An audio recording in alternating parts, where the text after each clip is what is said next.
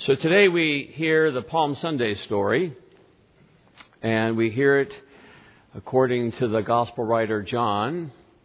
Every gospel writer tells the story in a little different way. Interestingly enough, it is the Gospel of John where we hear specifically that the crowd followed Jesus with palm branches.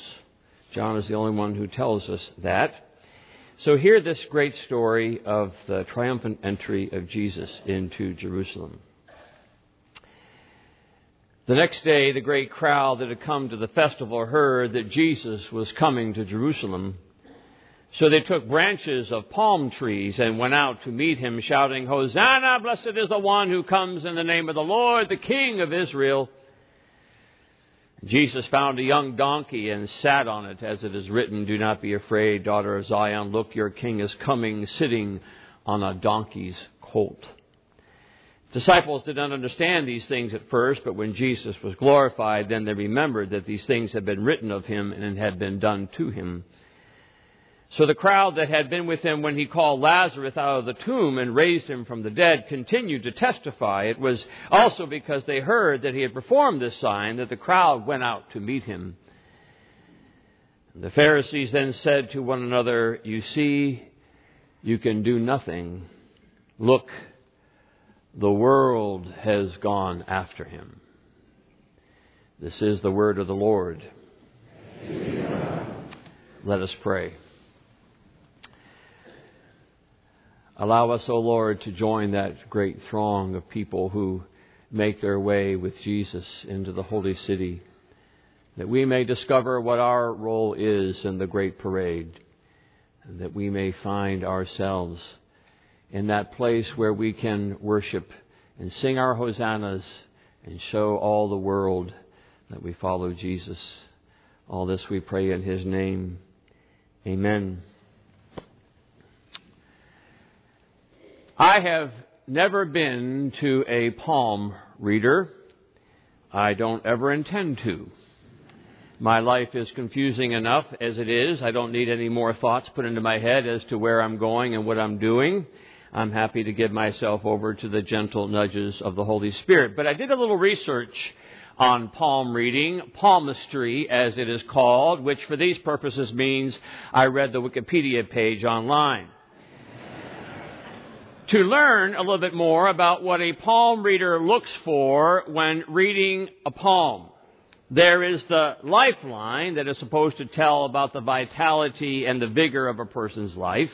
There is the heart line, which discloses matters of the heart and our emotional well-being. There is the headline that is supposed to say something about the person's mind and how it works.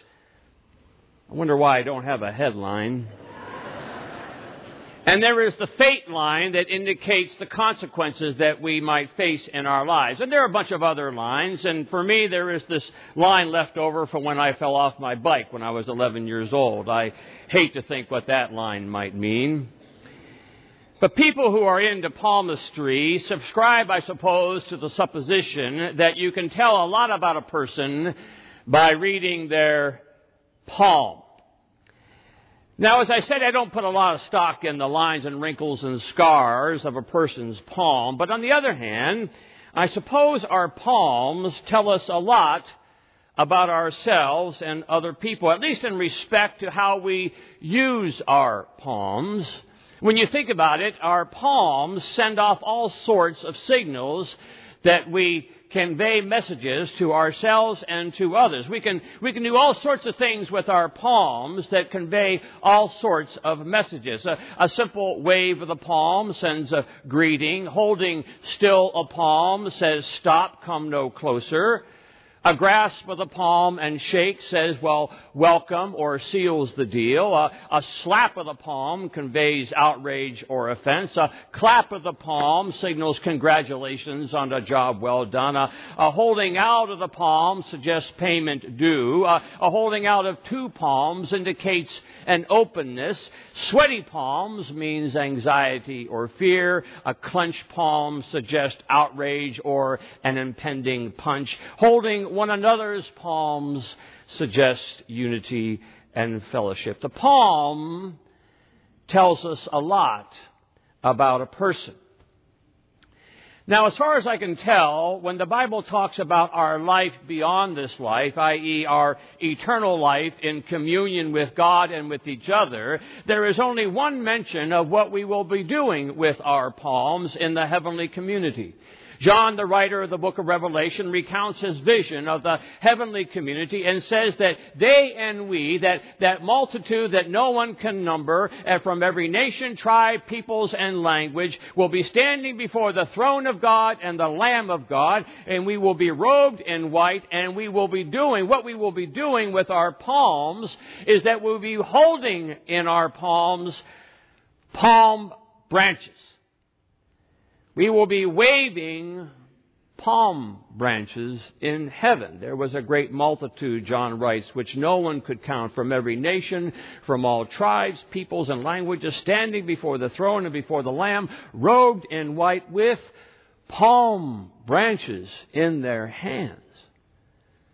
It is a way, I suppose, for John to get the word across that what you and I are focused on today, the great Palms parade with Jesus into Jerusalem, that this is just a foretaste of what to expect when we start living the real life. If there is anything that Christians believe, it is that the eternal life we look forward to in heaven is actually the real deal, the real show, the real experience. Everything here is rehearsal. Everything here is a run-through. Everything here is simulation, spring training. But when we join the multitude, which no one can number, well, that's showtime. That's when everything counts. Regular season, the Final Four, dare I say.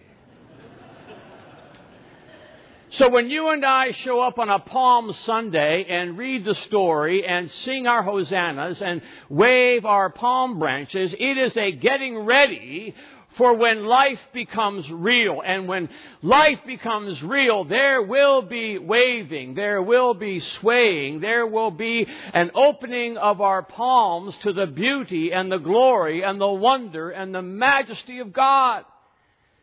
And it won't get any better than that. It makes me think of the couple of U2 concerts I've been to. Genevieve, you're not the only one that goes to U2. And they used to, U2, in their concerts, sing a song called 40.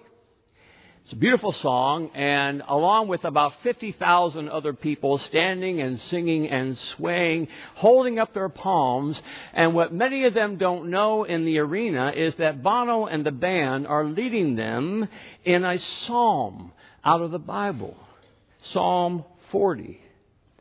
And so the stadium of people are standing and singing and swaying together, and unbeknownst to them are reciting a psalm. I waited patiently for the Lord. He inclined and heard my cry.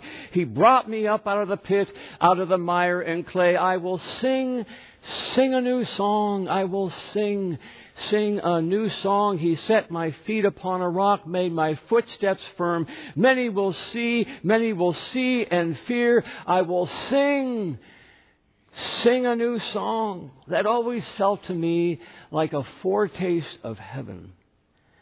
So I guess that's a lot of what we do on a Palm Sunday, put to rightful use our palms by grabbing onto our palms and singing the old song, which becomes the new song, and gaining for ourselves a little taste of the time to come. We join that procession of palms in our window back there, marching up the Mount of Zion through the cross and summiting the heavenly city and seeing the rivers of life flowing and the palm trees swaying and remembering that their death is no more, neither is there crying or mourning any more. You see, it matters what you do with your palm. It matters what march you're in, because the truth of the matter is people are reading our palms. People are anxious to see what we're doing with our palms, what march we are in with our palms, because we're all trying to figure out in this crazy old world what is real, what is permanent, what is everlasting, where is this whole thing headed? like the old hymn, we're marching to Zion, beautiful, beautiful Zion. We're marching upward to Zion, the beautiful city of God. People are watching our march, reading our palms. It makes me remember to when I was 10 years old and the phone call came to the house from the Roseville, Michigan City Jail. They had arrested my father, my clean-cut Presbyterian pastor father. They had arrested my father for marching. He had been marching to Zion with a bunch of other brothers and sisters in Christ, their palms holding on to placards in the wake of the death of Martin Luther King Jr. They had been marching for civil rights, waving their palms, and the chief priest of police didn't appreciate it, so they threw them in the slammer. It made for an interesting session meeting at the end of the month. 11 years later, maybe because the apple doesn't fall far from the tree, his youngest son, that would be me, ends up marching down Broadway Avenue in New York City, marching to Zion, holding on to my own little placard palm, protesting the crazy nuclear arms race. No paddy wagons at this parade, just a few thousand Jesus followers trying to sing a different song, a new song. We had a few million yesterday marching in cities across the globe, palming their placards, marching for a different, less violent world. Some of you, I know, were there. People are watching our march. They are reading our palms. That's why I love our logo here at Church of the Palms. It's on the front of your bulletin. It's a new logo. It's got this palm inside a heart. It's got this heart inside a palm. Read our palm, we say. It has a heart. Read our heart, it says. It has a palm. As if to say that we are trying to be the community that isn't afraid of doing some waving and some swaying and some singing and some marching. And on Palm Sunday, we remember again that all that waving and swaying and singing and marching is all about this Galilean rabbi, this Messiah, this Son of God who leads the procession, marches up to Zion because He's come to make the world right. He's come to bless the poor in spirit. He's come to bless the persecuted. He's come to bless the merciful. He's come to bless those who hunger and thirst for righteousness. We huddle ourselves around this Jesus and grasp our palms, and we wave in whatever way we are called to wave, to feed the hungry in our food pantry, to teach children in our tutoring ministry, to outfit homeless kids for school, to provide space for counseling, for folks who are trying just to hold on, to march down to Honduras and come alongside folks who are struggling, offering a preschool for parents who need help in caring for their children. Dare we imagine that that is what our Palm Center is going to be about. From some, it's where the parade will begin as we open our doors and wave our palms around the Messiah, and people will come and wonder, what is all that hubbub about? And they will see this love for Jesus, and they will see this love from Jesus, kids hanging out, adults hanging out, and we will meet them, and we will love them, and we will show them our open palms and invite them to join us in the March to Zion. We will sing a new song, and we will get the taste, a little taste of the real thing. And so I've got this picture in my mind of when I was a teenager and we had this hippie-looking youth director, hair down to here. And he had this vision of busting the walls out with high school kids. And he got this idea about taking the basement of the church and turning it into a weekly rock concert venue. And he was going to invite rock bands from all over Detroit to come and play. And they weren't going to be Christian bands. No, they were just going to be the bands that people were hearing on the radio, music that students were listening to. And his idea was to get them inside the walls of the church so they could see our palms. They could hear that we cared about them. They could see that we are starting a parade. And he took the idea to the session, and that made for another interesting session meeting.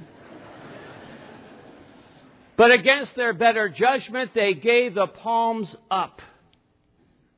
And the bands came and the students came, and it got a little crazy because young human beings bring young human being issues.